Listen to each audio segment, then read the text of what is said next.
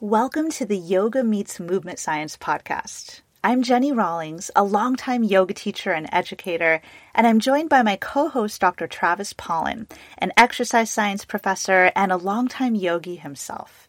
Together, we take a science-based look at many of the common questions, myths, and controversies that arise in the realms of yoga, movement, and fitness. Join us on this crash course where the worlds of yoga and movement science collide.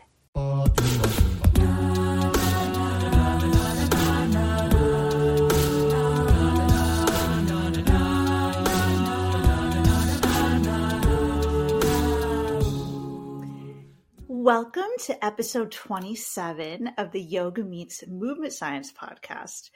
Our focus for today is to take a good look at the shoulders. So the shoulders, that's an area of the body that is really involved and integral in so much of what we do, especially if we're yoga practitioners, involved in what we do on the yoga mat. But of course, the shoulders are involved in so many other movement pursuits. And 100%, they're a huge part of just how we move throughout our daily life. So the shoulders, even though they might seem like kind of a small area of the body, there's actually a ton going on there. And there's a ton to dive into if we really want to give a good look at them. The areas of the shoulders serves to transmit force between our arm and our trunk, or the arm and the torso. So they play a really important role that way. And they also have mobility inherent to them. And so mobility in the shoulder helps us move our arms through space and let our hands reach out there and interact with the environment. So they're just super important. In our yoga practice specifically, we tend to use our shoulders quite a bit. If you think of just all the when we have our hands down on the yoga mat and we're bearing weight in our arms and just so much that we do on the mat, kind of in movement patterns like that, that's very shoulder focused. So we utilize our shoulder strength in our yoga practice, things like arm balances, inversions. We also utilize shoulder flexibility / mobility in our yoga practice. If you think of things like arm binds and a lot of the things we do with our arms overhead, like downward facing dog, handstand, things like that. And from just kind of like a movement control perspective, the shoulders and kind of where they're positioned are intimately connected to what we're doing with our hands and how they're interacting with the environment. Are we reaching? Are we pressing the floor away? All kinds of stuff like that. So yeah, the shoulders actually play this huge role.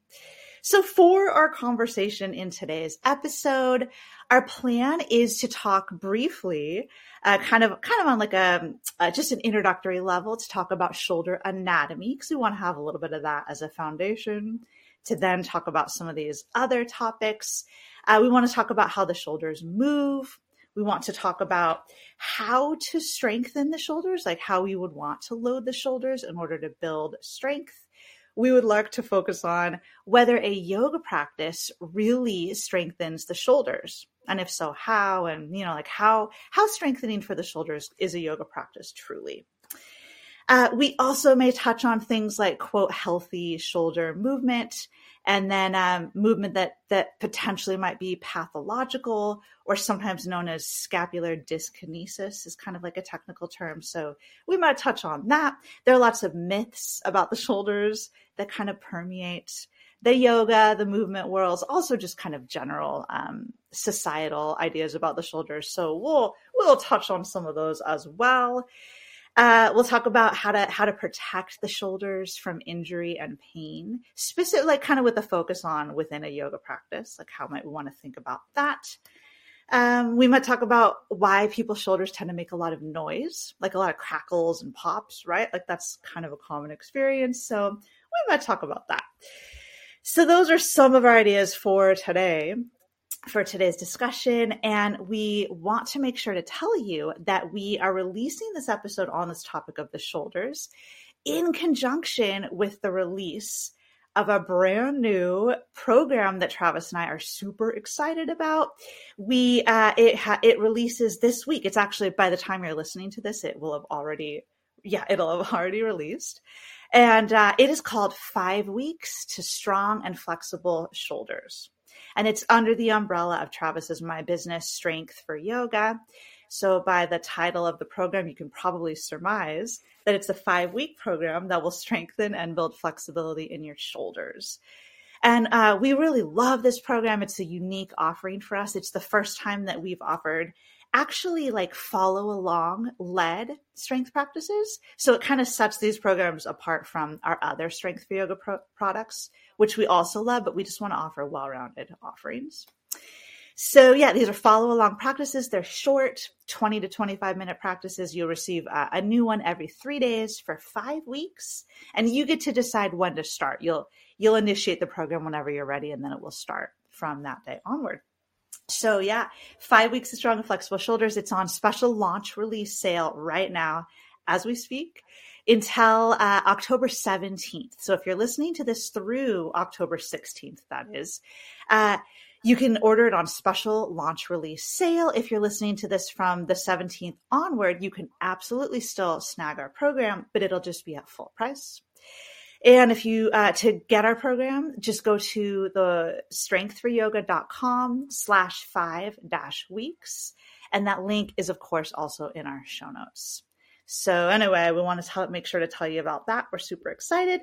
And finally, before we dive into today's conversation, just to let you know that if you're a regular podcast listener, you're probably used to our podcast coming out every 2 weeks. That's kind of our regular schedule. But because of these exciting new programs, we also have one on the hamstrings. If you listened to last week's episode, you'll know about that. But because of these two programs, we wanted to release these 2 episodes 1 week apart. And that means that, therefore, there will be like a 3 weeks between this episode and our next one. So just know that if you happen to notice or are in tune with our schedule. So with all of that said, it's time to take our focus and actually talk about the shoulders. So Travis, thanks so much for being here with me today to talk about this topic. Thanks for that terrific introduction. You're welcome. There were kind of a lot of points I feel like I had to mention. I think you got it all. Thank you very much. Got to be thorough. So the shoulders, it's an area of the body that might seem kind of small. It's like just where the arm plugs into the torso. It is small, actually. Like if you look at the ball and socket joint, like, holy cow, that's kind of a small area for all these big, important things to be taking place at. That's a really good point. Yeah, it is. It is literally small. So maybe when I say that it seems like it's small, what I really mean more is like it seems like it's simple or insignificant, right, or just not like a big deal. Not a big deal to focus on. That's kind of what I mean. But you're right. The actual shoulder joint is super small. So is it true that like it's just this, kind of simple area of the body? No. It's actually anatomically much more complicated than maybe we think. Like if we think, okay, there's just the shoulder joint, like that's kind of how we talk about it. Right. And we know that it's this ball and socket joint. But actually, if you consult an anatomy textbook, you would see that the shoulder joint is actually referred to as the shoulder complex. Mm-hmm. And it's made up of multiple joints and multiple bones, not just the ball and socket joint itself, which if you just looking at the bigger picture of the shoulder and all of the joints and bones that comprise it, help you better understand why it works the way it works and what can go right and what can go not so right.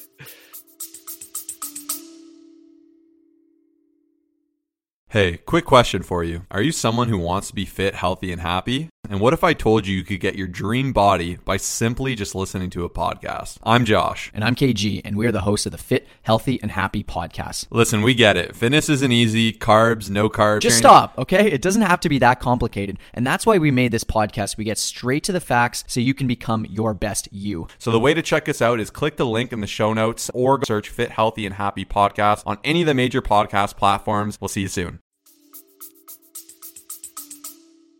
Is so true. So kind of when we understand the underlying anatomy of the area, it can help us understand these broader implications. Right. So we know that most people know that the shoulder joint is a ball and socket joint, but that's just the glenohumeral joint. So the humerus and the glenoid fossa of the scapula or shoulder blade. And that's kind of what people think of as the shoulder, maybe, which is true. But then there's also the scapula.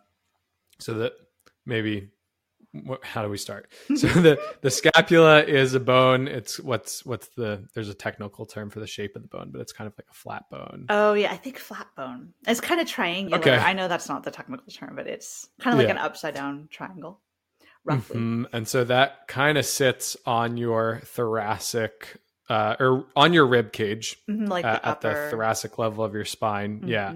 And the humerus kind of attaches to, so the scapula has this socket called the glenoid fossa, and the humerus, or the head of the humerus, kind of sits in that glenoid fossa. But and maybe we've mentioned this before, that glenoid fossa, the analogy of the relative size of these things, the head of the humerus is like a golf ball on a tee, as far as the congruency of the joint. So if we go back to let's compare to the hip, the ball and socket of the hip, like the acetabulum of the hip or the pelvis, really encapsulates the thigh bone, the head of the femur. That one. Yeah. So that one, like, it's really there's full coverage of the head of the femur inside the acetabulum. Yeah. So like when you get a hip socket, not to get overly graphic, or when you get a hip replacement, you really like have to yank that hip out of there, versus people's shoulders dislocate all the time. I mean, maybe not all the time. Some people, yeah. And if you have one, maybe you're more likely to have another. But it's relatively more easy for that head of the humerus to just kind of pop out of the glenoid fossa, because like I said, it's just this golf ball on a tee. So that, as far as like the bony congruence, or where the bones connect, and then it takes all of these soft tissues surrounding it, ligaments, rotator cuff, blah blah blah, that keep the shoulder in its place. But so that's the glenohumeral joint. But then what are some of the other joints that make up this shoulder complex? Right. So the glenohumeral joint is like the humerus, which that's the upper arm bone, just in case we didn't say that before. That's where the humerus plugs into, or whatever, connects to the shoulder blade. And then we have the joint of the shoulder blade, or the scapula, actually sitting on the upper back, or on the thorax. Like, so there's it's technically a joint between the shoulder blade and the back. And it's not, yeah, exactly. It's not like a typical joint that it's not like a structural joint. It's considered a functional joint. So it behaves as a joint, but its structure isn't similar. And that's because, like, normally joints are two bones kind of connected by other stuff, ligaments. But in this case, there's not exactly a ligamentous connection between the scapula and the thoracic, or maybe it's like varied across people, but it's just kind of like the way that it sits with some of the other structures surrounding it. It creates like a pseudo joint. Yeah, I think so. Yeah, I kind of think of it. Understanding? It's like kind of floating, for lack of a better term, on the upper back, rather than being like, really, like you said, tethered to or connected bone to bone. And yeah, it's more like these soft, like muscles and like you said, ligaments that tend to kind of hold it in place and move it around, or the muscles at least. Yeah, so that's another joint, and the scapula on the upper back technically has like a name. That joint is called the scapulothoracic joint, which probably makes sense because we've already talked about like the regions of the body that are involved. So scapulothoracic is the shoulder blade on the upper back. And I just would like to volunteer that I certainly remember that before I learned about the shoulder, if you would just ask me like, hey, what's the shoulder? I would have said it's like, well, it's where your arm plugs into like your torso, basically. You know, it just seems like that's what plugs directly in. But then when you actually look at it, you realize actually the upper arm bone, the humerus, doesn't plug it directly into the torso. It plugs into the shoulder blade, and then the shoulder blade sits on the torso. Right, Travis? Yeah. Would you agree with that? I would totally agree with that. So on the outside, it just seems pretty simple. And then you find out that there's this whole shoulder blade thing going on in between the arm and the torso. Yeah, exactly. So the upper arm bone doesn't even connect directly to the torso. It's like via the scapula, which is kind of the smallish, like I said, kind of floating bone. I don't know if that's really the best word, but in my mind, it just kind of floats there, which maybe is also part of why when you compared the shoulder joint to the hip joint, and the hip joint just has a lot more inherent structural stability, we can sort of see how the shoulder's a little different that way, right? Oh yeah, because the femur really does connect right to the pelvis. Yeah, which pelvis, then connects to the, well, I guess the pelvis then connects to the spine, torso. Mm-hmm. So there is some similarity. Yeah, but the pelvis is so much more robust. Yeah, it just like it doesn't have as much like play as the shoulder blade does. Right. And probably for good reason, because your arm is doing more fine motor tasks that kind of require more control, and the hip is just like the lower body is more of a brute force. Yeah, it bears more load. Think of walking and running, and yeah, it makes sense evolutionarily when you look at how and why the body evolved to be these forms we're in today.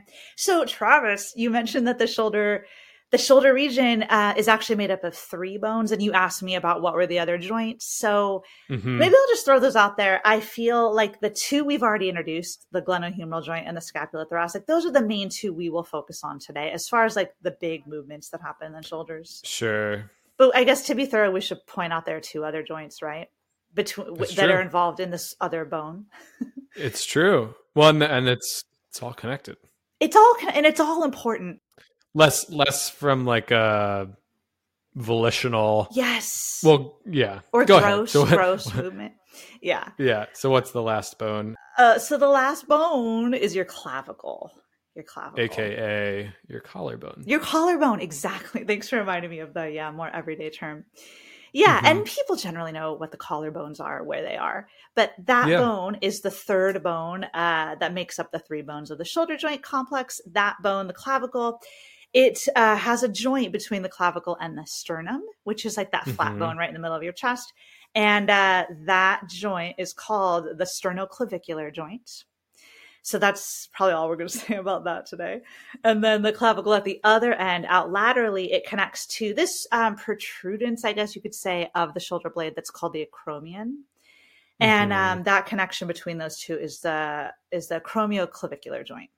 Right. So those are the other 2. They move, but just not on this gross level that we see with our eyes as much as the others. Yeah. I don't think you think about it as much. Like when you shrug your shoulders or retract or protract your shoulder blade, the clavicle is also moving. It's you're so elevating, right. Depressing, rotating, but it kind of goes along for the ride. It's not something that you really think about until it becomes a problem. It's true. If you injure that area, then it's like suddenly, that thing needs to move so that my shoulder, because when you elevate the scapula, the acromioclavicular joint is also going up in the front. So like we're thinking about what's going on in the back, but because the scapula, it's on the back, but it comes to the front, like the pointy bony part on the edge of your shoulder is the acromion. And so where the collarbone is inserting on that pointy edge is the acromioclavicular joint, which is all the way in the front. So it's in the front. So it's all coming together, and everything moves together, and everything has to move together for things to work smoothly. That's right. I think it's interesting. You just made me think about how we tend to hear movement cued, like movement of the shoulder complex around move the shoulder blades or move the arm bone, but we rarely hear move the clavicle. Like lift your clavicles. It's usually just like lift your shoulder blades or something like that. But just you're right. Appreciate it all moves together.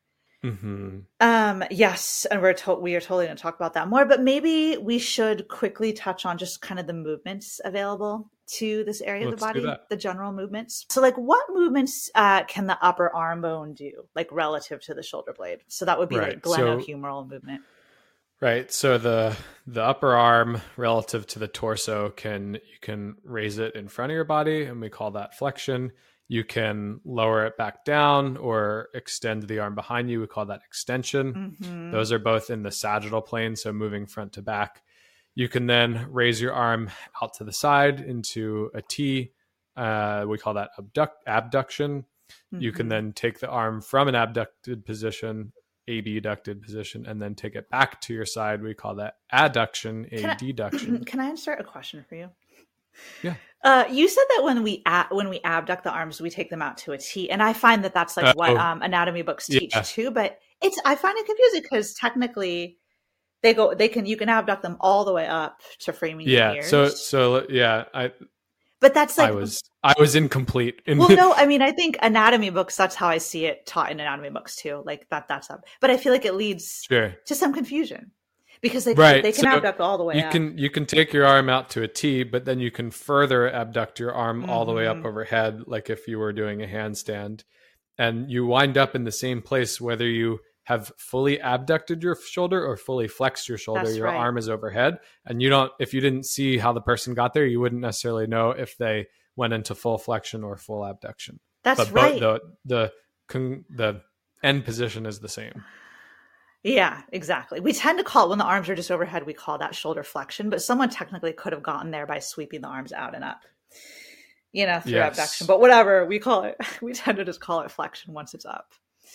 Exactly. But I find that to be a confusing point that comes up sometimes when people ask me questions. Well, it's also confusing because when you talk about adduction, bringing the arm back. Usually think about down. bringing the arm closer to the midline of the body. But once you get into abduction past 90 degrees, now the humerus is again coming moving toward midline. More towards the center. Confusing. But it's higher. And you actually, Travis, you corrected me. Are you remembering how you? Oh yeah, I made a mistake about that in an Instagram post. It was a social media. You had to take your Instagram story down. Yeah, you were embarrassed. It was just the arms. It's like nobody will notice but me. The arms were up in an overhead position, then they were moving toward each other, and I called it adduction. But it's not. Right. I mean, because they're anyway. Yeah, you could, I think, imagine why that would be an easy mistake to make. It's like I know that's abduction, AB. But in the moment, I just was like, they're moving toward midline. It's AD, but it's not. Yeah.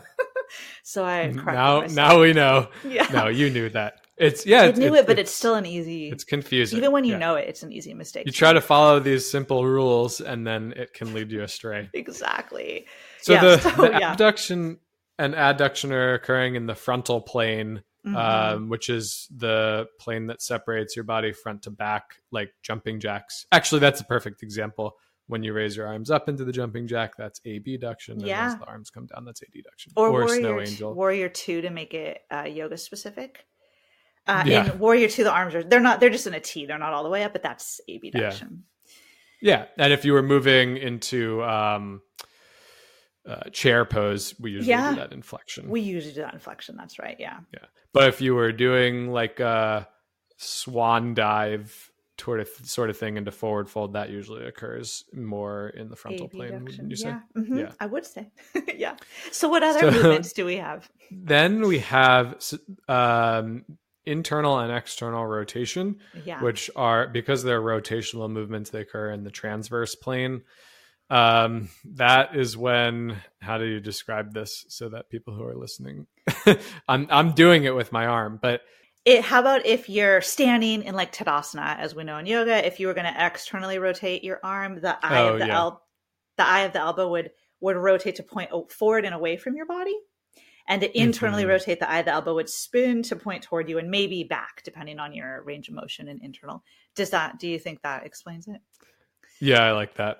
I was thinking like with my elbows bent at my side. Oh, you were thinking, yeah. You could totally do it that way. Even, I like the Tadasana. Then you can kind of see like the anatomical position. If you look in a textbook, like anatomical. That Tadasana kind of is anatomical position. Yeah. For teaching anatomy. If your palms are facing forward, although then you get into like wrist. That's why I said eye of the elbow, because then you don't, include that part. That's a great point. Yeah. So this is movement that's occurring. All of these movements are rotation of the humerus in the glenohumeral joint, but the internal and external rotation are pure more pure rotation, I guess. I don't know. Oh, it's just right. You're not moving. It's like spinning to me. It's like the upper bone is spinning in the. That's a good way to describe it. But then the last one that is universally recognized is circumduction, which is movement of the arm through its largest arc of range of motion. So taking the arm, and if you had a paintbrush, like painting as big of a circle in the air as you could, whether you go forwards or backwards. So for me, what comes to mind most is swimming. When you swim, you're circumducting the shoulder. Oh, totally. I don't know if there's a good example in yoga. I mean, I would say just like maybe controlled shoulder circles, like full shoulder circles up and all the way back and all the way forward. Right. That's not really a traditional yoga movement, but teachers often teach it. Yeah, I mean, I guess that just maybe speaks to this greater point that we are kind of breaking down all the shoulder movement in these specific planes of movement, forward and up, out to the side and up. But really, human movement never, like it very rarely happens specifically in just those planes. It's always it's just a way to conveniently describe. So if you know those anatomical terms, then you can speak to other yoga teachers or movement professionals. And instead of saying, let's raise our arms out in front of us in the sagittal plane, you can just say flexion. But you can like be you more said, specific. So it makes it easy to communicate, but it's a somewhat artificial separation of things, where sometimes things happen halfway in between those planes, or a combination of movements occurring at the same time. Right. So just to realize, these terms are good for language and communication and learning about the body. But the body is like a 3D structure. We don't like necessarily fit into just these 2-dimensional all the time. But hey, Travis, so that was just the glenohumeral joint. Like, as we kind of talked about, sometimes we think of the shoulder as just this simple, like, I get it. It's where the arm bone plugs in to the torso, but it's so much more. Maybe a little more. Like an electrical socket. Like an electrical, exactly. Right in. Like pop it in. But we can see there's so much more going on. Now, maybe a little more briefly, we could just touch on, we do want to talk about the shoulder. So we just talked about arm bone and shoulder socket, but there's also the shoulder blade on the upper back, and that's got its own movements. We can raise our shoulders up in a shrug, or we can lower our shoulders away from our ears.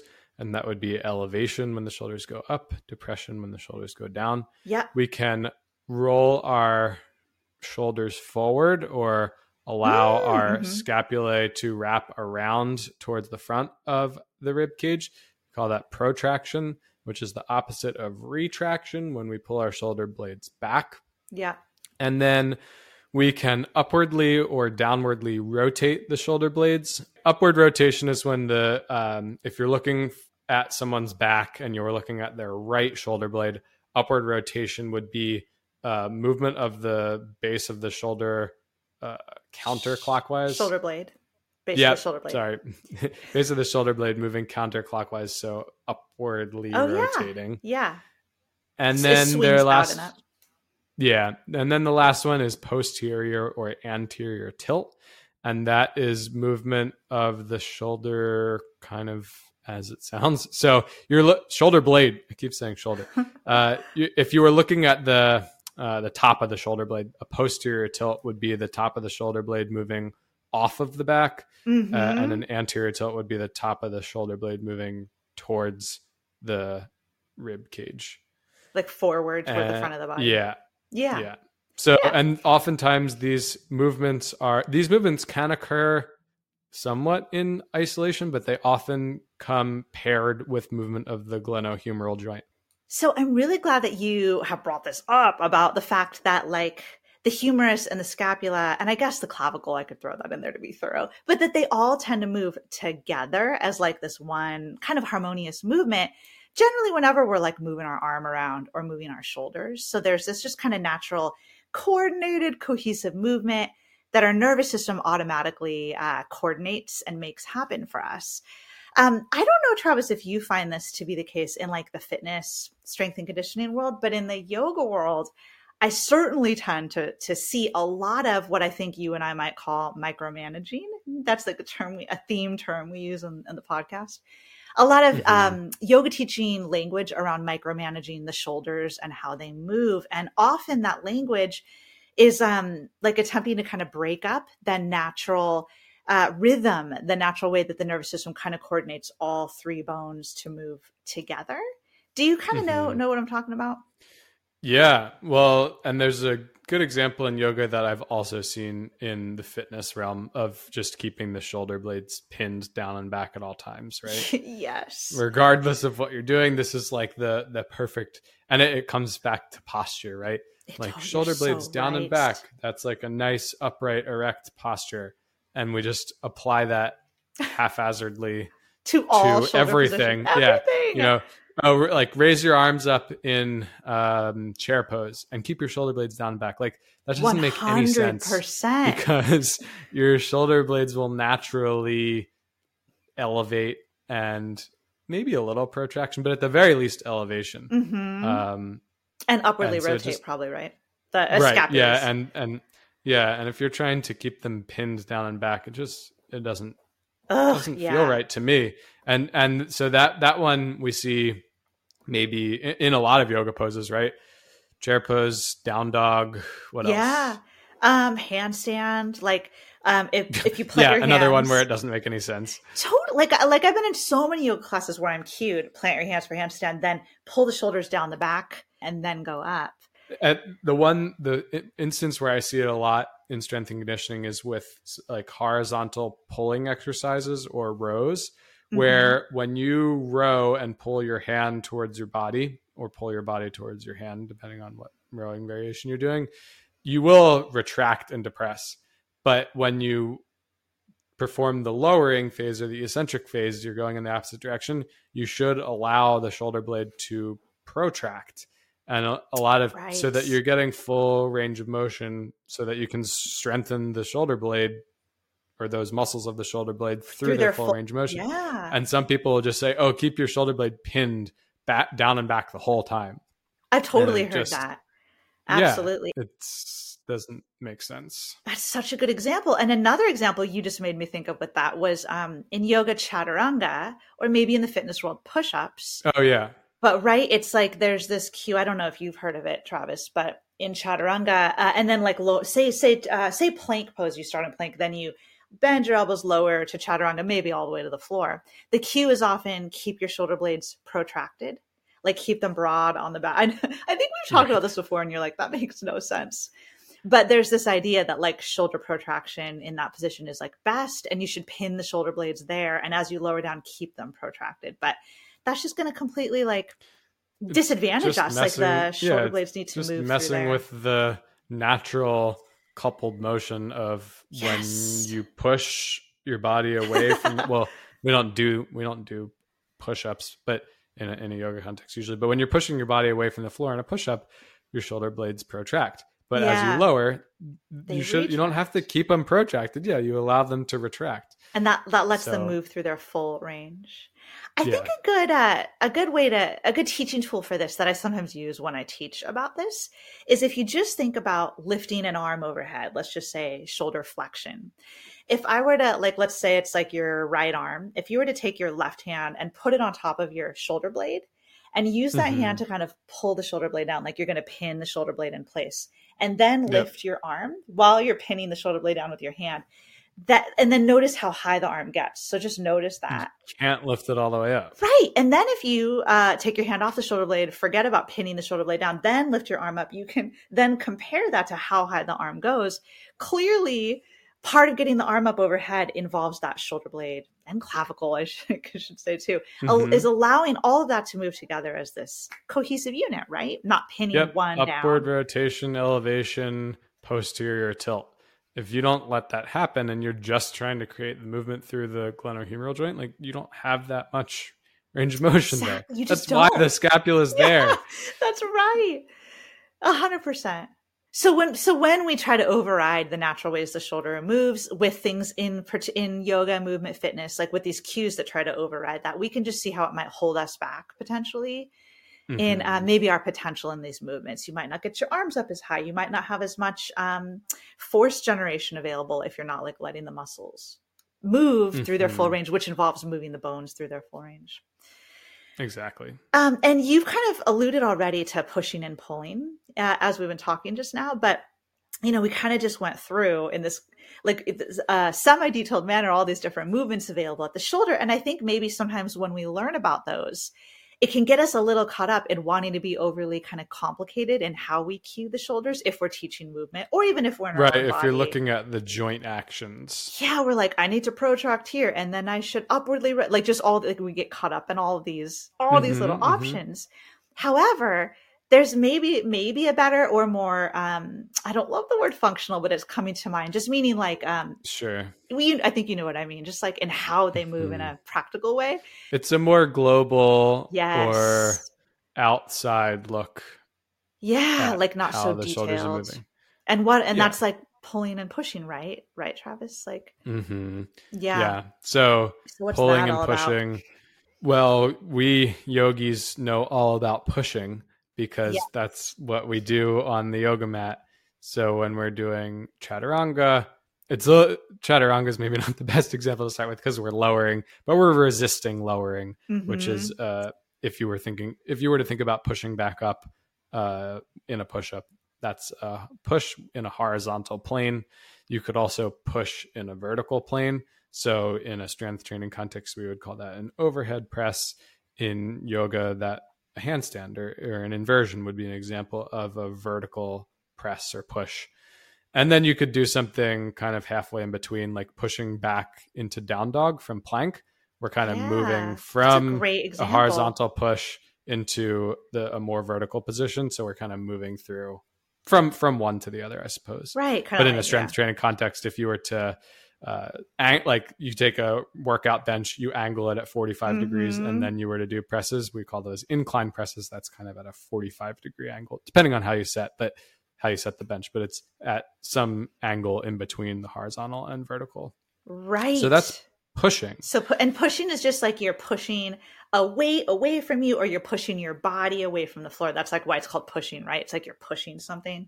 Right. So any time you're working with your body weight against gravity, and most of the orientations the positions or shapes of our body in yoga, those would be examples of pushing.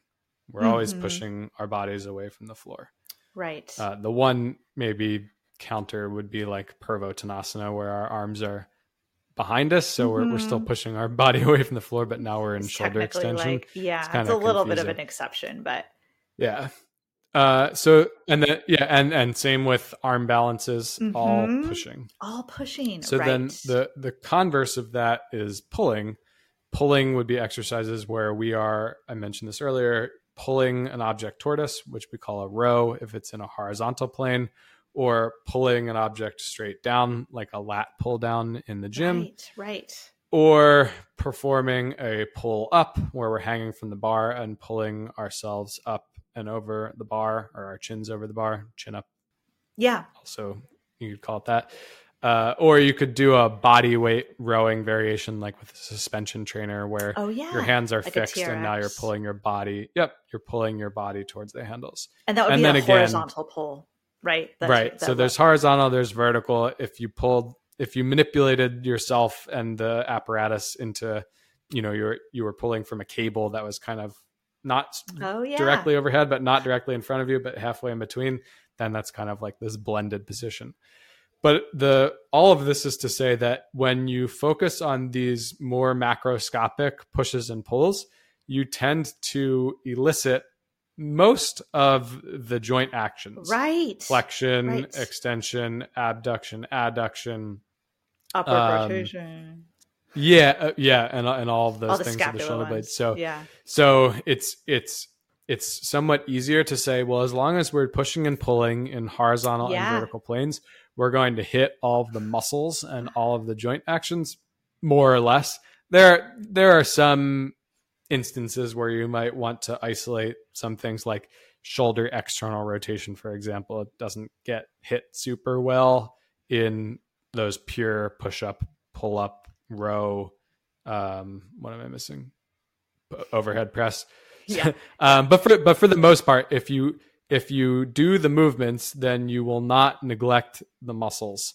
Versus if right, that's so true. If you try to get the muscles, you won't always get all of the movements. And from a activities of daily living standpoint, we're trying to prepare ourselves to be able to move in all of the planes, pushing and pulling. So it's just a nice way to think about it and simplify things.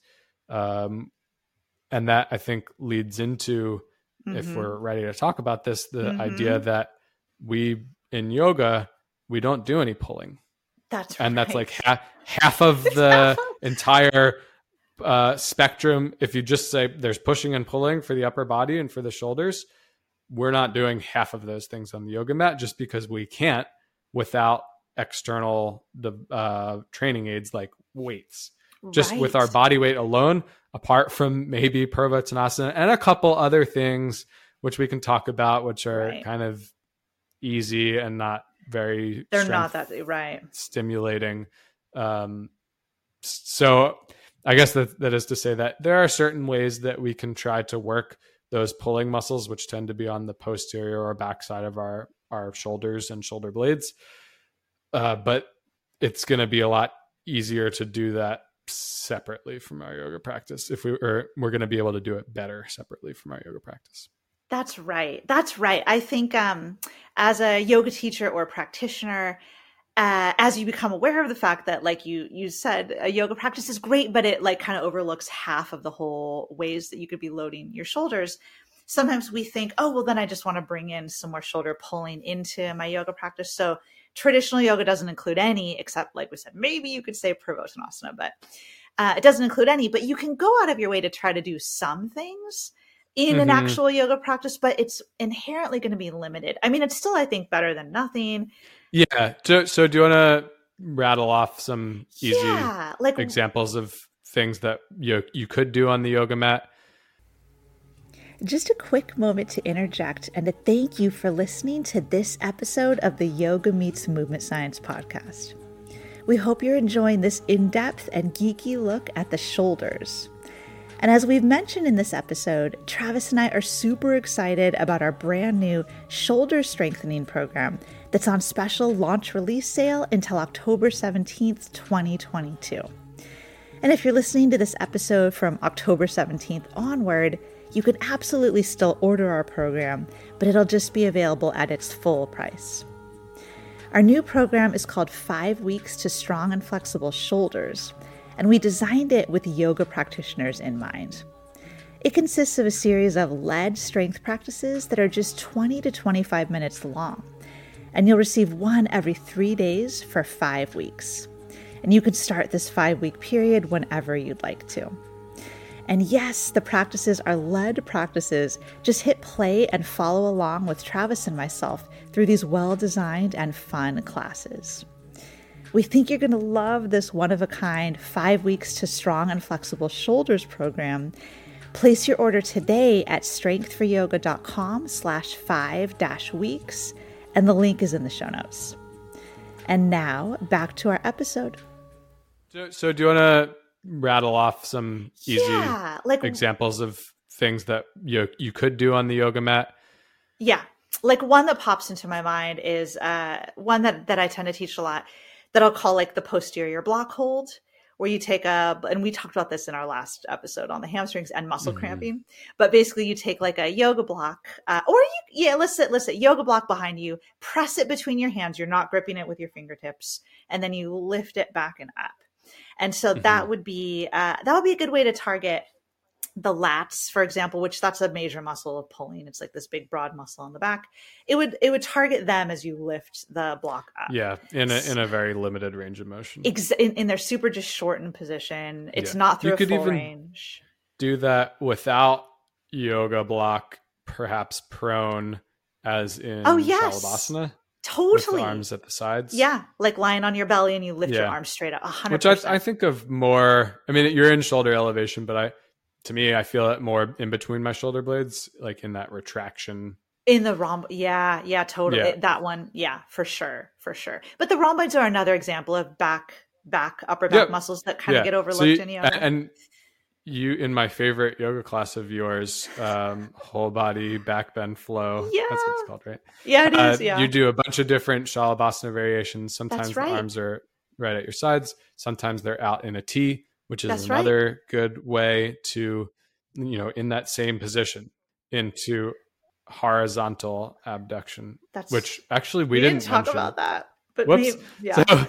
So, rewind 20 minutes, and we should have mentioned that we talked about abduction, adduction. There's also horizontal ab and adduction. Yeah. So that would be like if you are lying face down and your arms are in a T and you raise your arms off the floor, that's horizontal abduction. Mm-hmm. And then if you were to bring your arms back down, then that would be horizontal adduction. A maybe easier way to see that would be a pec fly or chest fly machine, or free weight exercise where you're lying on your back and bringing your elbows together in front of you, or just dumbbells together.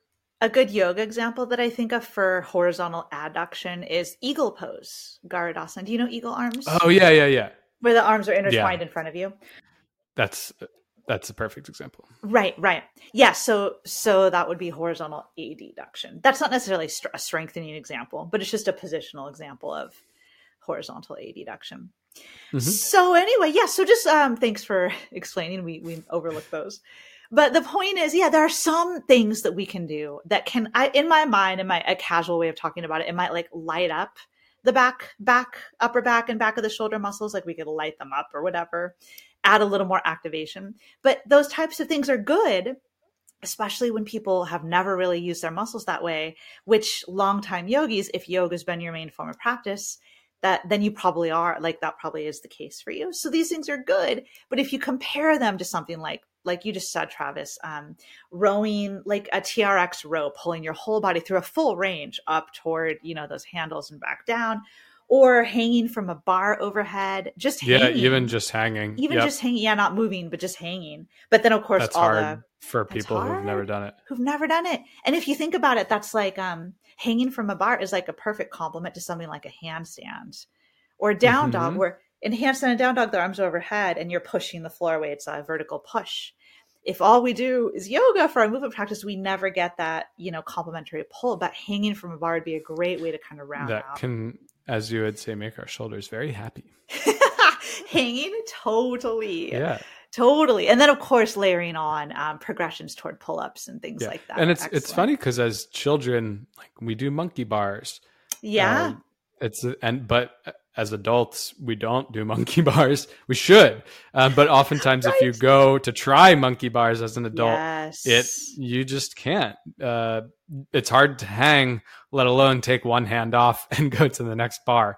So, but that's like, it's a very relevant, maybe not very relevant. It is a movement that's worthwhile from a 360 degrees comprehensive shoulder strengthening aspect. Maybe you won't ever have to do it you're not going to be like hanging from trees or a bar in the zombie apocalypse where you're like having to get across this monkey bar thing. Otherwise you're going to get eaten by I don't know.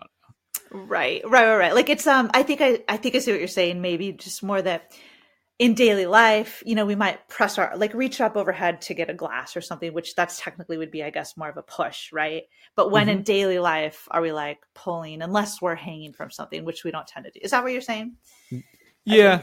Yeah. But it's still worthwhile because it is counterbalancing 100%. all of the pushing that you're doing on the yoga mat, and counterbalancing is an effective way to keep your shoulders healthy. 100%, Travis, because not to be fear-mongery at all, because that's like the last thing I ever want to be, or one of the last things I ever want to be. But I think we all know, and it may be even ourselves if we're listening to this, but I think we know that it's quite anecdotally common in a yoga context for longtime yogis who do lots and lots of vinyasas to sometimes develop something that's sometimes called, like casually called, like chaturanga shoulder, or just this kind of, pain at the front of the shoulder, or just pain in general that they feel that they associate in their mind with, say, something like chaturanga or their yoga practice. Yeah. If chaturanga hurts, then that's an easy connection to make.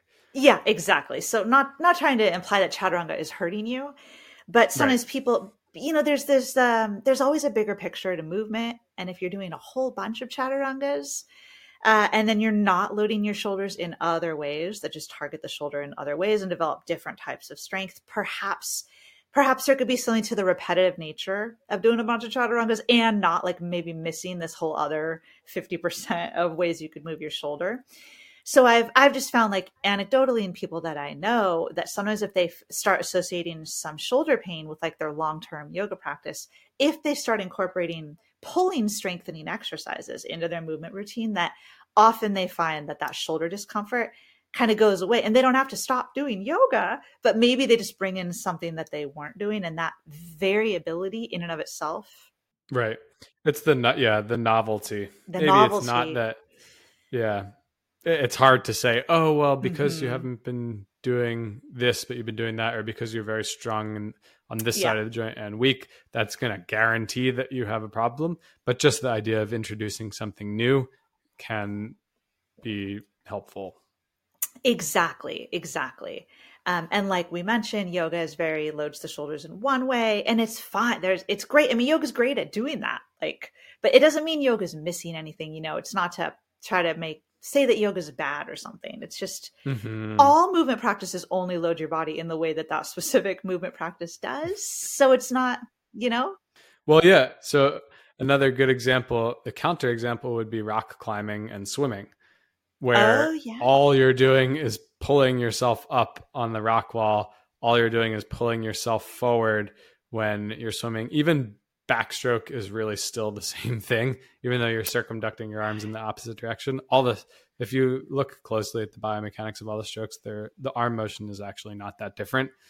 But anyway, those would be examples where they're not bad either. You just need to be doing other things in conjunction to keep your shoulders happy. Again, it's not to say that you're going to guarantee pain and injury if you're not cross-training. That's right. But it can be helpful. Yeah, something to consider if maybe you are experiencing some pain. Certainly if you're considering pain, or if you're experiencing some pain, that's like option number one is, well, let's try to do something different. Yeah. Well, what are we missing? Oh, in yoga, we're missing this pulling, and in rock climbing and swimming, we're missing the pushing. So actually, you can do all of the things in strength training, but if you were a yogi who liked to swim or rock climb, that would be a really harmonious combination, or vice versa. 100%. Yeah, it's not like strength training is the only option or the only one way for people. There are lots of different activities. But speaking of strength training, Travis, would you say that this is why in our 5 weeks to strong and flexible shoulders program, that's why we've really intentionally brought in shoulder pulling, like shoulder pulling strength work? Yeah, I would say that we probably have about a 50-50 split. Yes, it's not only pulling at all. The pushing and the pulling. Yeah, because why? This is another conversation, which maybe we can get into. But I think we should. Just the idea that the pushing movements that we do in yoga aren't very progressive. Exactly. Thank you for saying that. You could be a very dedicated yogi for many years and still not be able to do a good push-up, for example. I think we know lots of examples. That was me. Yeah. Or still struggle with handstand or arm balances. And the tricky part is just that the poses are kind of the poses. And, some good yoga teachers can find ways to modify and work up to those more challenging poses. But oftentimes I think you just kind of get thrown in and you're trying to do the thing, but you're not really doing it that well, and you never get better at it, which I think you could probably speak to from your experience. And it's just a strength training practice lends itself better to, in my opinion, a more gradual or graded or progressive approach where you're able to keep track of the weights that you're using and the variations that you're doing. Because especially the way that we do it, we recommend writing everything down so that then you can refer back to it the next time you're approaching that workout or those movements, and just make sure that you're making progress in some way, shape, or form, whether it's adding weight or doing more reps or doing a more challenging variation or holding some position for longer, all of those things would be ways to progressively overload and get stronger. And that's just not what yoga is about. If you want to build strength towards some of these super strong movements, like in a strength training context, what you would do is you would expose your body to a certain a right amount of load that meets you like just at your strength edge, and maybe a little bit beyond that. It's like pushing you just a little bit so that you can adapt or grow stronger, and then you increase it just a little bit, and so it's very graded. But in a yoga context, there are so many instances where these poses are just so hard that they're like way above the ceiling of many people's capacity. They're way beyond that. So they've kind of skipped that whole spectrum where ideally they would have met someone just a little bit beyond their capacity. And then as they grew stronger, they'd increase just a little bit. And so if you're just doing that, and that's what I did for years and years in my, for example, in my Ashtanga practice, which that's like kind of known to be one of the strongest forms of yoga, yada, yada, yada. It's got all these super challenging poses. But I found that after 8 years of a consistent, dedicated Ashtanga practice, one of the things I liked about it was that I always felt super challenged in my practice. Like afterwards, I'd feel really wiped out and like, gosh, I just did so much good work. I got really strong. But now I eventually kind of woke up to realizing, like, I guess if I think about it, like always feeling challenged from this practice in the same way for 8 years may indicate to me that maybe I wasn't actually getting stronger, because if I really was, then that practice, Ashtanga is a very repetitive practice, and yoga in general, as much as yoga classes may change from class to class, they're also as a whole pretty repetitive in general. Ashtanga should have gotten easier for me over time as my body adapted, but instead those hard poses just stayed hard the whole time. And like you said, like I still couldn't actually really do a really good chaturanga, like a well-controlled chaturanga or a push-up, if we're going to use the gym term. I wasn't strong enough to like do a full range single push-up in, a really well-controlled manner. I was always like kind of wriggling my way around and kind of avoiding the work because it was too hard for me. So that's the whole point. Is just the other side of the coin is if you're exposing people to movements that are much higher than their current level, they're also not going to adapt and get stronger because it's just too strong for them. Right. And so kind of realizing, So just that's another reason why yoga may not be the best vehicle for truly building strength over time. Both just progressive strength and strength in that well-rounded manner, as far as, if we're thinking of the shoulders, like we're never pulling, so we're kind of missing. So it's not optimally designed for strength, period. And then even the movements that it does expose you to, which is these pushing movements in all the planes. But even with those, if you've been doing yoga for 8 years and your chaturanga still isn't great, like what's the deal? Exactly. And so sometimes I think it just takes a little stepping back and maybe looking at one's yoga path, like, and look back over time, like, where have I really come as far as strength? I mean, yoga has so many other things to offer, you and I we're kind of pulling out this strength variable in our work together. And it's not to overlook the many other ways that a yoga practice can be beneficial. Totally. We just think we think it's super beneficial in so many ways, and including just like health benefits, confidence in your body. Right. From all of those perspectives and taking it back to the yoga mat.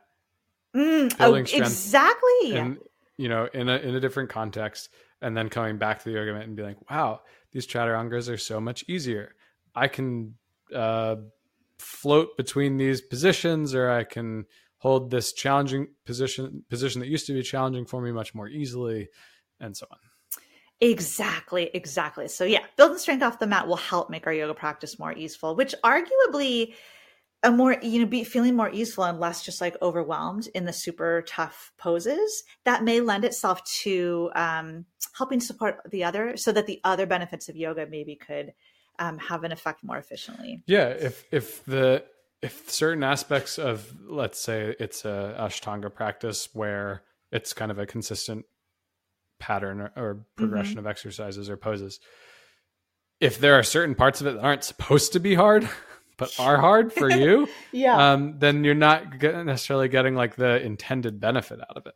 Or you're you're getting a different benefit out of it than what somebody else is getting out of it, which is maybe fine. And like for a long time you liked that, but then I think you turned on to the idea of like, oh, it's not supposed to be that hard, or it's not supposed to stay that hard for so long. What's going on here? Yeah. And I had other stuff going on too that we've talked about on the podcast before, just like nagging aches and pains, which now I think maybe associated more just with like repetitively doing the same thing and not doing other things, So that also kind of caused me to make some changes in my movement practice. But yeah, it's always like a big picture. But, while we're kind of on this topic of shoulder strength and a yoga practice, a question that we tend to get a lot, and we actually got some listener questions about this as well for this episode, is just in general, when it comes to like shoulder pain and potentially injury, which I know pain and injury are really distinct concepts. I'm kind of lumping them as a similar related concept together. But when it comes to shoulder pain and injury in a yoga context, what can be done to like kind of optimize so that we protect our shoulders from pain and or injury? Well, the first line of thinking most yoga teachers would go to would be fixing alignment, right? Right. Like aligning your shoulders in the correct way to protect them, right? In yoga.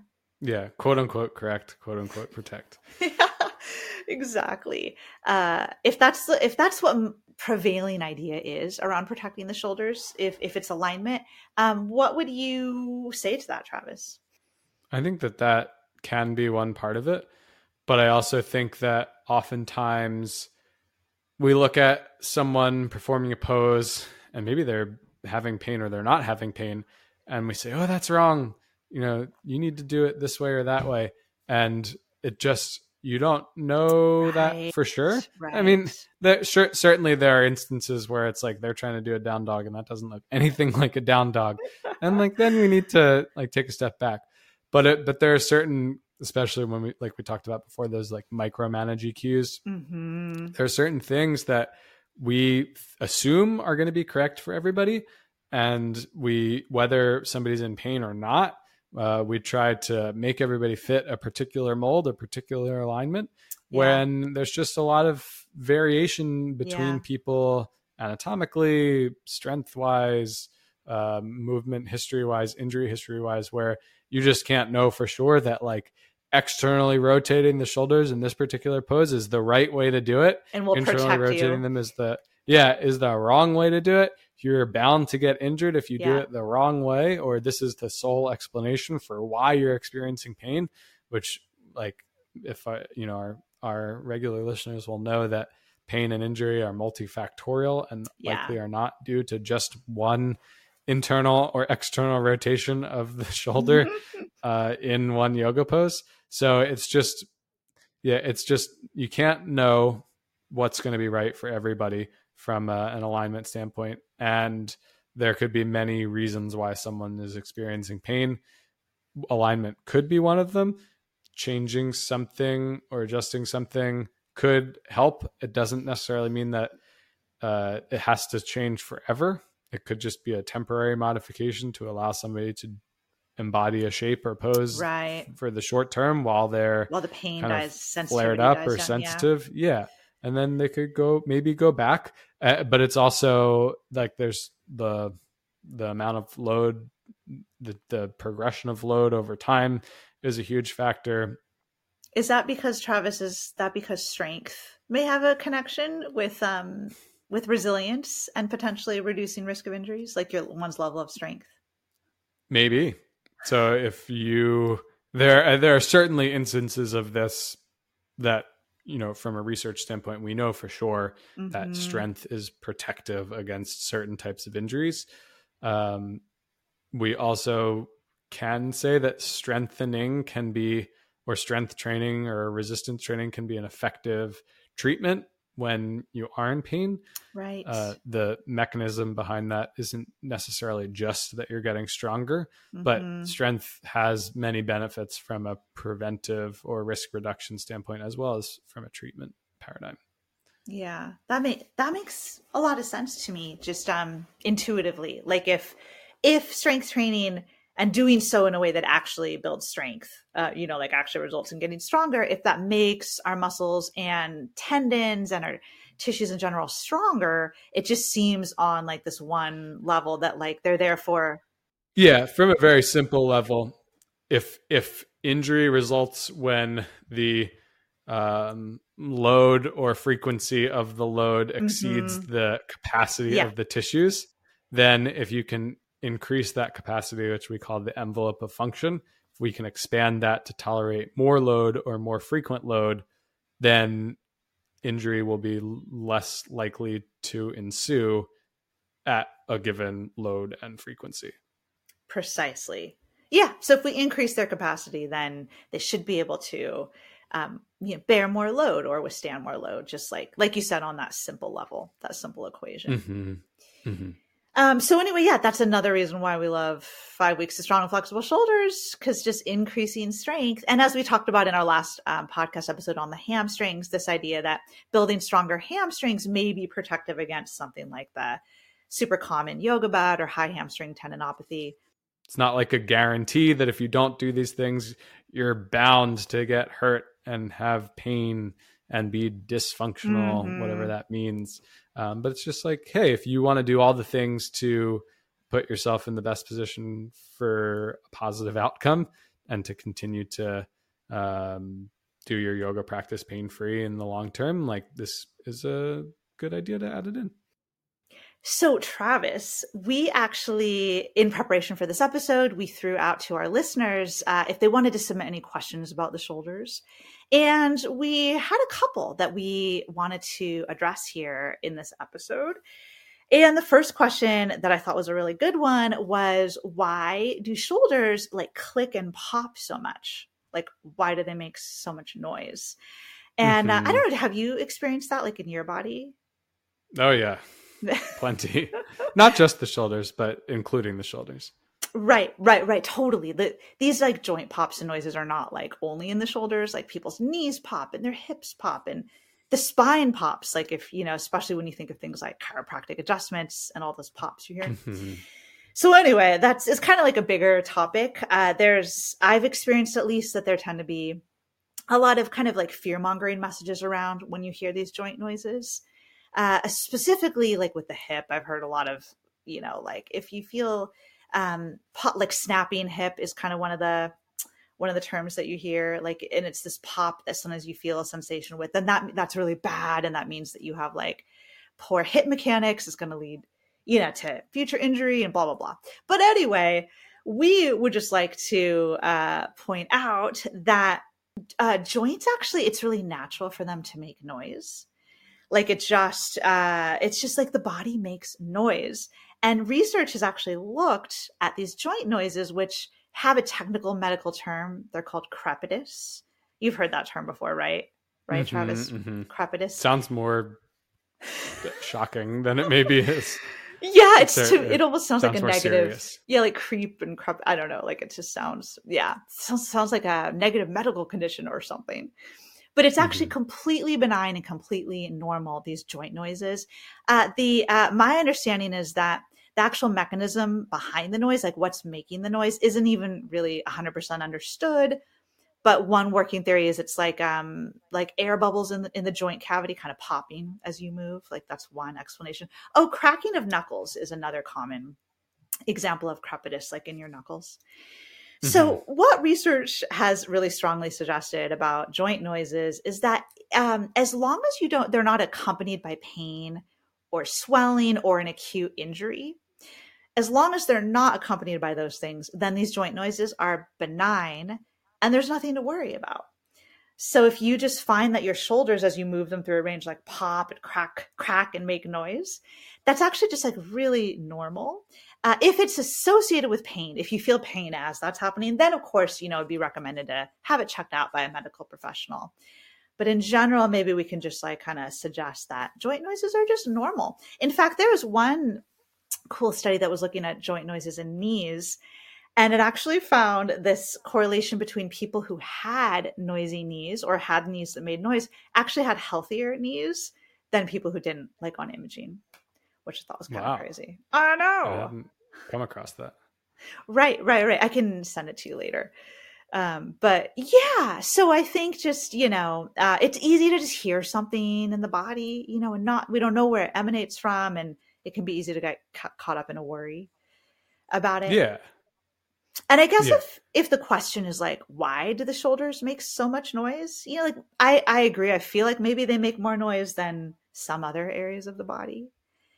I don't really know, but one suggestion might be that, as we talked about in our conversation, the shoulder is a complex region and it's got multiple joints going on, right? Like there are 4 joints there. So maybe they're just multiple joints, and therefore there's more propensity for popping to happen where there are more joints. I don't know. Maybe they're closer to your ear so you can hear it better. I don't know about that though. Like if my ankle tends to crack a lot, I can still hear Oh, that. interesting. Far, so. Your ankle is probably almost as far away as you can get from your ear, right? I think so. In your body. I was at the prosthetist a few weeks ago, and I was having issues with my prosthetic knee, and he was like, "What's that noise?" And it was just my ankle cracking. Oh my gosh! He was like, "What is that?" And I don't know. I don't usually notice it, but it kept cracking. That's so. And it was just confusing because we were trying to troubleshoot my broken prosthetic knee, and here I was getting this other noise. And it was loud enough that he could hear it. Oh yeah, yeah. So totally. Right, and it doesn't mean there's anything wrong with your ankle. It just makes noise because that just happens. My ankle's perfectly healthy. Right, and shoulders that are noisy. That doesn't mean that there's anything. The one thing that like if you have to do something funky to make a noise, you're like, oh, check out, like when I do this weird thing with my shoulder, it makes this noise. Like maybe don't do that weird thing that makes that noise. But if it's just making a noise during regular movements, like that's fine. Right, totally. Or did you know that there's been some research done on knuckle cracking? And you know how there's this common caution against knuckle cracking, like don't crack your knuckles, it'll give you arthritis. Like that's like a common. But the research has actually looked at it, and there's just like no difference between people who crack their knuckles and don't, as far as like correlation with things like osteoarthritis in the finger joints. So keep on cracking. Yeah, exactly. I think this study that I had that I looked at, like they said something like it appears that the worst consequence of cracking knuckles is just the annoyance of the observer. Like hearing you crack your knuckles and getting annoyed. That's like the worst. Yeah. So I have another listener question to toss out at you. And maybe we can just kind of address these next couple quickly. But the question was, the heads of my shoulders round forward. What are effective ways to overcome this? And another super similar question is, worked on my shoulders for years and they're still internally rotated. What's a good daily protocol? So what do you think about those questions about the shoulders? Well, I think that we talked about this in the posture episode with Todd Hargrove. Yeah. That was episode 25. I think so. Yeah. Whatever we talked about posturally related, like this is a posture question. It totally is. And I think if people are looking at this and thinking about shoulder strengthening, it might be, and I thought this originally, you might look at it and say, well, my shoulders are rounded forward. I just need to strengthen my upper back. I need to do rows and I need to do face pulls, and that'll get me into get me out of that rounded shoulder posture. And the other simple way of looking at it to explain why that isn't true is just doing 3 sets of 10 repetitions of face pulls or rows or whatever isn't going to it's a drop in the ocean compared to how you're holding yourself the other 167 hours and 57 minutes of the day, right? So just you mean you can bring week. You said hours. Of the week. Of the week. Mm-hmm. So you can bring awareness. So I try not to call those things postural exercises like other people do. Mm-hmm. I might refer to them as postural awareness exercises. Mm-hmm. So like the muscles on the backs of your shoulders, the posterior delts, whatever else are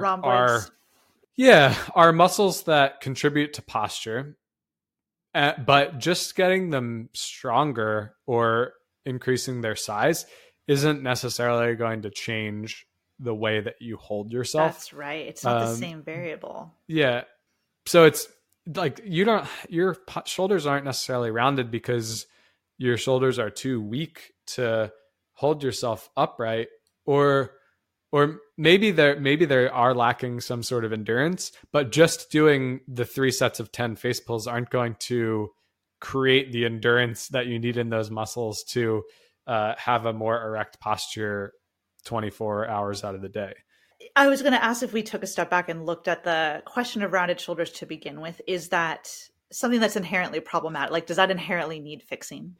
Only if it's a personal preference. Right. If someone doesn't like how it looks. Right. If you don't like how it looks, then yes, that underpins all of this, that's not necessarily something that you need to even address. If you choose to address it, then what's the best way to address it? Well, strengthening can bring awareness to those muscles, but it's not going to necessarily change your ability to hold yourself like that. That is more of just a conscious decision to hold yourself in a different posture, which isn't easy to do. It's very hard to do. Right, because it's kind of changing the way your nervous system habitually positions you. I think it's certainly valid too. Like, if you just don't like the way it looks and you would like to change it, then, embarking on an attempt to change it is fine.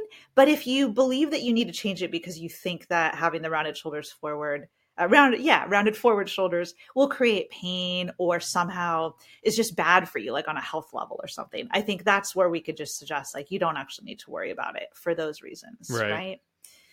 Yeah. If you're already in pain, then it's a little bit of a different story. And that's what Todd explained. Yeah, that's right. So we can refer back. Yeah. Posture is overrated, but it doesn't mean it's not relevant in some instances. 100%. Maybe one more quick listener question that I thought was a good one, because I've certainly heard this caution in the yoga world quite a bit myself. The question was side plank to wild thing. So this transition, side plank into wild thing, doesn't seem great for the shoulder, yet it's often cued. That's what this person submitted. Yep. And I've heard this a lot. Like I've seen a lot of fear mongering around that transition, like side plank and you step in a wild thing. That's going to, I've heard any number of things, tear your rotator cuff, like create shoulder instability, like all this stuff. What do you think about that? It reminds me of Warrior 3 to Half Moon. That is such a good example. Which I don't know if we've debunked that on the podcast. We have not. I have a YouTube video about it, but I mean, at least in my memory, I don't think we've talked about that in the podcast. But it's just similar. It's sort of the opposite, just anatomically, because you're it's not exactly the same in the shoulder, but it's a closed chain transition in from one hip position or shoulder position into a different closed position. Chain, meaning that the end of the limb is fixed, right? The foot or the hand is fixed on the floor, and then you're moving the shoulder relative to that. Is that what you mean? Yeah. So the open chain counterpart to that, if you're going from side plank to wild thing, you're moving into shoulder abduction. Horizontal abduction. Yeah. Pretty much. Right, yeah. Pretty much. Horizontal abduction. So that's a movement that you could train like with free weights or with cables. Right. In an open chain fashion. So your arm would be moving, your body would be still. There's no difference. Your shoulder doesn't know the difference in the load, whether you're in an open chain or a closed chain. In the fitness world, do they caution against building strength that way? Like in moving from... There's not really a fitness counterpart to that transition that I can think of. It's You're just saying one could, if they wanted to build strength, they could devise like a strength move that would do that. But it's not like a classic. Yeah. Well, in an open chain, any sort of horizontal abduction exercise, rear delt fly, is working those muscles. Maybe not exactly in the same plane. Point. That's a really good point. But like that's a joint action that we do strengthen and is worth strengthening. So I just don't see any problem with it. Just like with the Half Moon to Warrior 3. It's Warrior 3 to Half Moon and then back. Yeah. Shredding the acetabulum or something. The hip labrum. That's the that transition is very fear-mongered about in the yoga world. And I completely agree with you. Thanks for making that connection to the side plank to Wild Thing being similar to that. Your body weight is on that arm, right? So if that's a lot for you, then maybe you want to build up strength with 5 weeks to strong and flexible shoulders. Yes, if that transition feels challenging for you, or if it feels like a lot of load, but I don't see it as inherently problematic. It's like anything. It's like anything, right? Like it's about your current capacity and like what loads are involved in the movement, and if it's within your capacity or not. Mm-hmm. Right. So someone like completely who'd been sedentary their whole life and they're completely brand new to yoga. I mean, maybe even just side plank period might be too much for them. Like maybe they would need to do side plank with the knee down, like a regress variation. So for sure, if you throw someone into a movement or transition that's beyond their current capacity, that could be a little more injurious, but that's very contextual. But like you just perfectly said, just you don't see it as injurious inherently, like for everybody. Right. If side plank is in your movement vocabulary and Wild Thing are in your movement vocabulary, then there's no reason why you can't go in between them in that way. There you go. Well, like what's the difference moving from Down Dog to Wild Thing? I mean, I see it's a little different, but aren't you kind of going through a side plank to get there? You 100% are. Thank you for pointing that out. I mean, they're slightly different. In Down Dog, you're pushed back a little for, your hips are back a little more, but it ultimately they're within the same broad movement pattern. Down Dog, but people don't worry about that. The dog. Yeah, I've heard more fear mongering from side plank to Wild Thing, but I have heard from like the flip. Yeah, actually, Wild Thing in general. Like a few years ago, there was a huge kind of big thing in the yoga community where someone wrote this like kind of prominent article that featured like a picture of a shoulder with, I forget, just like a bunch of claw marks on it, like a shredded shoulder. And they were tying it to, I think it was Wild Thing, not the transition into Wild Thing, but just Wild Thing itself is an inherently injurious pose in yoga. Like no one should do it in yoga. We shouldn't be teaching it. And it was passed around a bunch in the yoga world. I wasn't a big fan of that article. You can imagine. Yeah. So maybe a question like this that this listener asked, which like I said, I'm really familiar with those cautions. I've seen them quite a bit. I wonder if it may be partly influenced by that big, article that made its way through. Who knows? But yeah, it's just interesting. The ideas that we get around certain movements. Mm-hmm.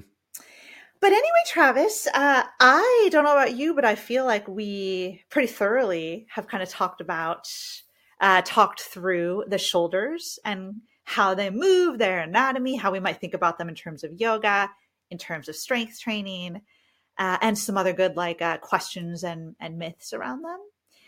Do you feel like we kind of covered all that? I think so. So maybe we can wrap up this conversation then and thank our listeners for tuning in. Hopefully you learned some new tidbits around this area of the body, and maybe you can, maybe you're influenced to think about it or treat it a little bit differently moving forward in your yoga movement practice in general. So thanks so much for being here with me today, Travis. Thank you, Jenny. And that wraps up our look at the shoulders. Remember to order our brand new 5 weeks to strong and flexible shoulders program today at strengthforyoga.com/5-weeks, and the link is in the show notes. It's on launch release sale until October 17th, and after that you can definitely still order it, but it will just be at its full price. Thanks again for listening to this episode of Yoga Meets Movement Science today. We look forward to seeing you in our next episode soon.